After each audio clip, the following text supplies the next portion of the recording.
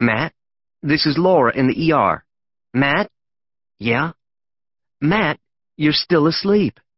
I'm not. You are, I can tell. Time's it? 2:30.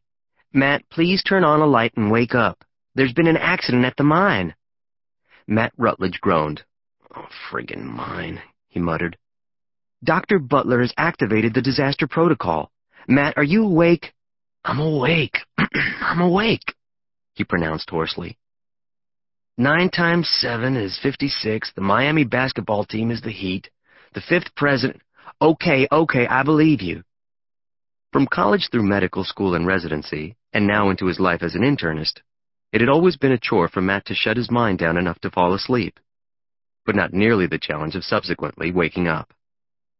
Laura Williams knew this trait of his as well as any nurse, having worked with him in the ER of Montgomery County Regional Hospital for 2 years before his decision to switch over to private practice. Light on? Feet on the floor? Laura demanded. I'm up. Was it a cave-in? He asked. He sensed a tightening in his gut at even saying the words.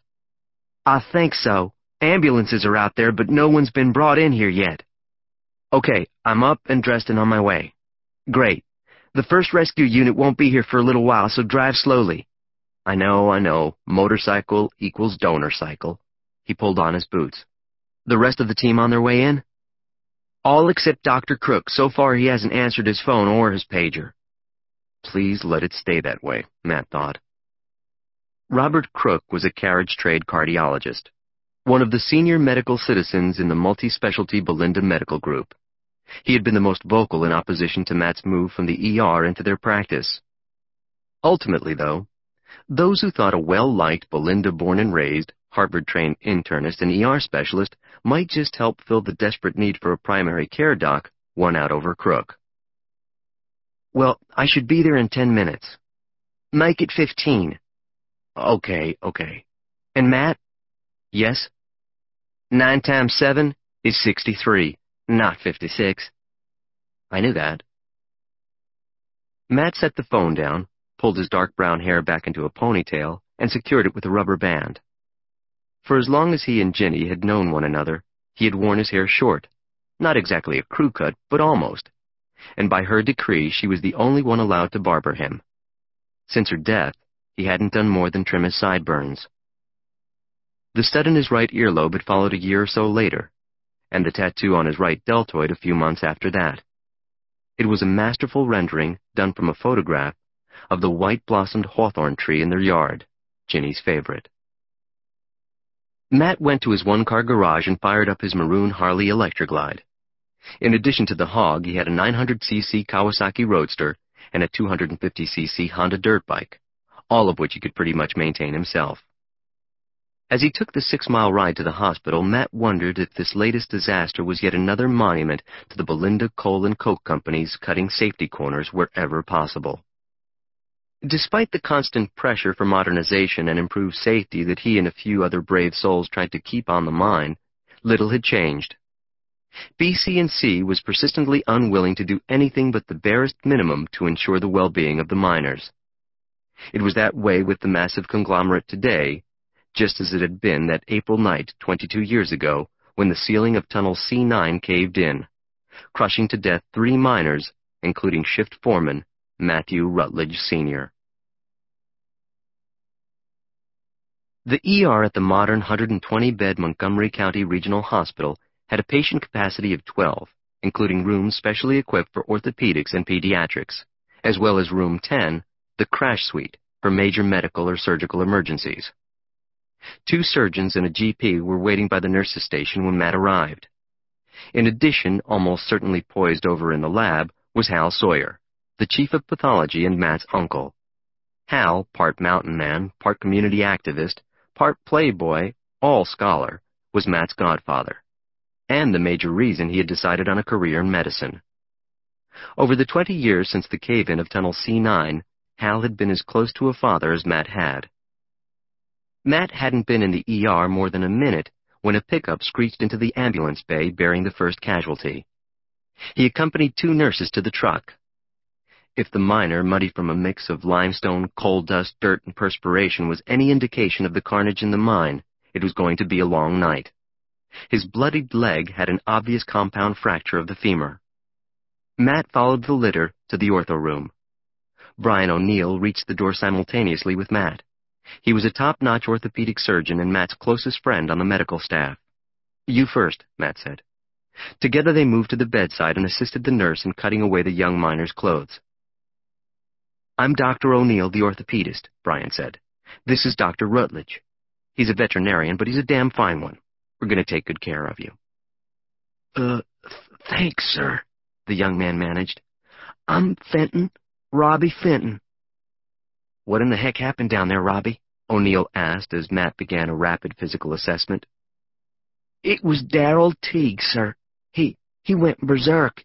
He's been acting a little tetched for a while, but tonight he was operating the CM and he just went off. You know what a CM is, a continuous miner?" "That monster machine that scoops up coal and puts it onto the conveyor belt," Matt said. 12 ton or more every minute." Matt nodded for him to go on. "Well, early on in the shift, T got into a shoving match with one of the guys, Alan Riggs. I don't know what it was about. Teague's been like that for a while, picking fights, complaining that people were out to get him, that sort of thing. Well, a bunch of us broke it up between him and Riggs. Then a little while later, Teague goes after Riggs with the CM. He runs right over him. I mean, right over him. Then he goes on and takes out maybe half a dozen supports. That's when the roof caved in." "Dr. Rutledge, we need you," Laura Williams said from the doorway. Matt had been so mesmerized by Robbie Fenton's account that he had completely forgotten about the deluge that was about to hit. Now the ER was in beehive mode. "There's a lack in 3, a beauty. I've ordered skull films," Laura said.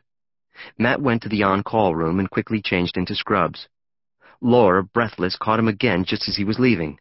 "Matt, Dr. Easterly needs you right away in the crash suite. She's got Teague in there. You'll have to do the lack later." There was quite a crowd working in room 10. One glance at the overhead monitor told Matt why. Heart rate 140, blood pressure 80/40. John Lee, the nurse working beside the gurney, caught Matt's eye and made a brief thumbs-down sign. Somewhere beyond the wall of technicians, nurses, and GP Judy Easterly, Darrell Teague was on the verge of checking out. "What's up?" Startled, Judy Easterly swung around, then came over to him. She was currently in her 7th or 8th month of pregnancy, and looked as if she would have chosen to be any place in the world at that moment other than where she was. "This is the guy who caused all this," she whispered. "I know," Matt whispered back. "Is he bleeding somewhere?" "Not that I can tell," she replied, still whispering.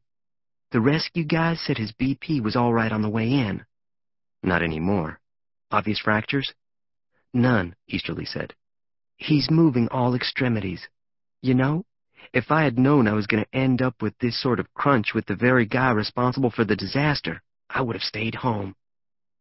"Listen, Judy, why don't you go ahead home right now?" Matt said. "You've got things under reasonable control here, and it looks as if you and the kid could use some rest." Easterly started to protest, then suddenly thanked him. "I really appreciate this," she said. Matt glanced again at the monitor as he moved into Easterly's spot at the bedside. Then he stopped short, staring down in disbelief at the man whose insane rage had just killed at least one of his coworkers. Darrell Teague's face was covered with fleshy lumps, at least 20 of them, some pea-sized but some quite a bit larger, and one, just in front of his left ear, approximating a walnut. Almost certainly they were neurofibromas, bundles of nerve tissue mixed with spindly fibrous cells. Cause, unknown. Cure, none known. Darrell Teague was well on his way to becoming an elephant man. Even more startling to Matt was that Teague was the second case of such a condition he had seen in the past 4 or 5 months. "Laura," Matt asked, "could you please call Dr. Hal Sawyer in the lab and ask if he can come over as soon as possible?"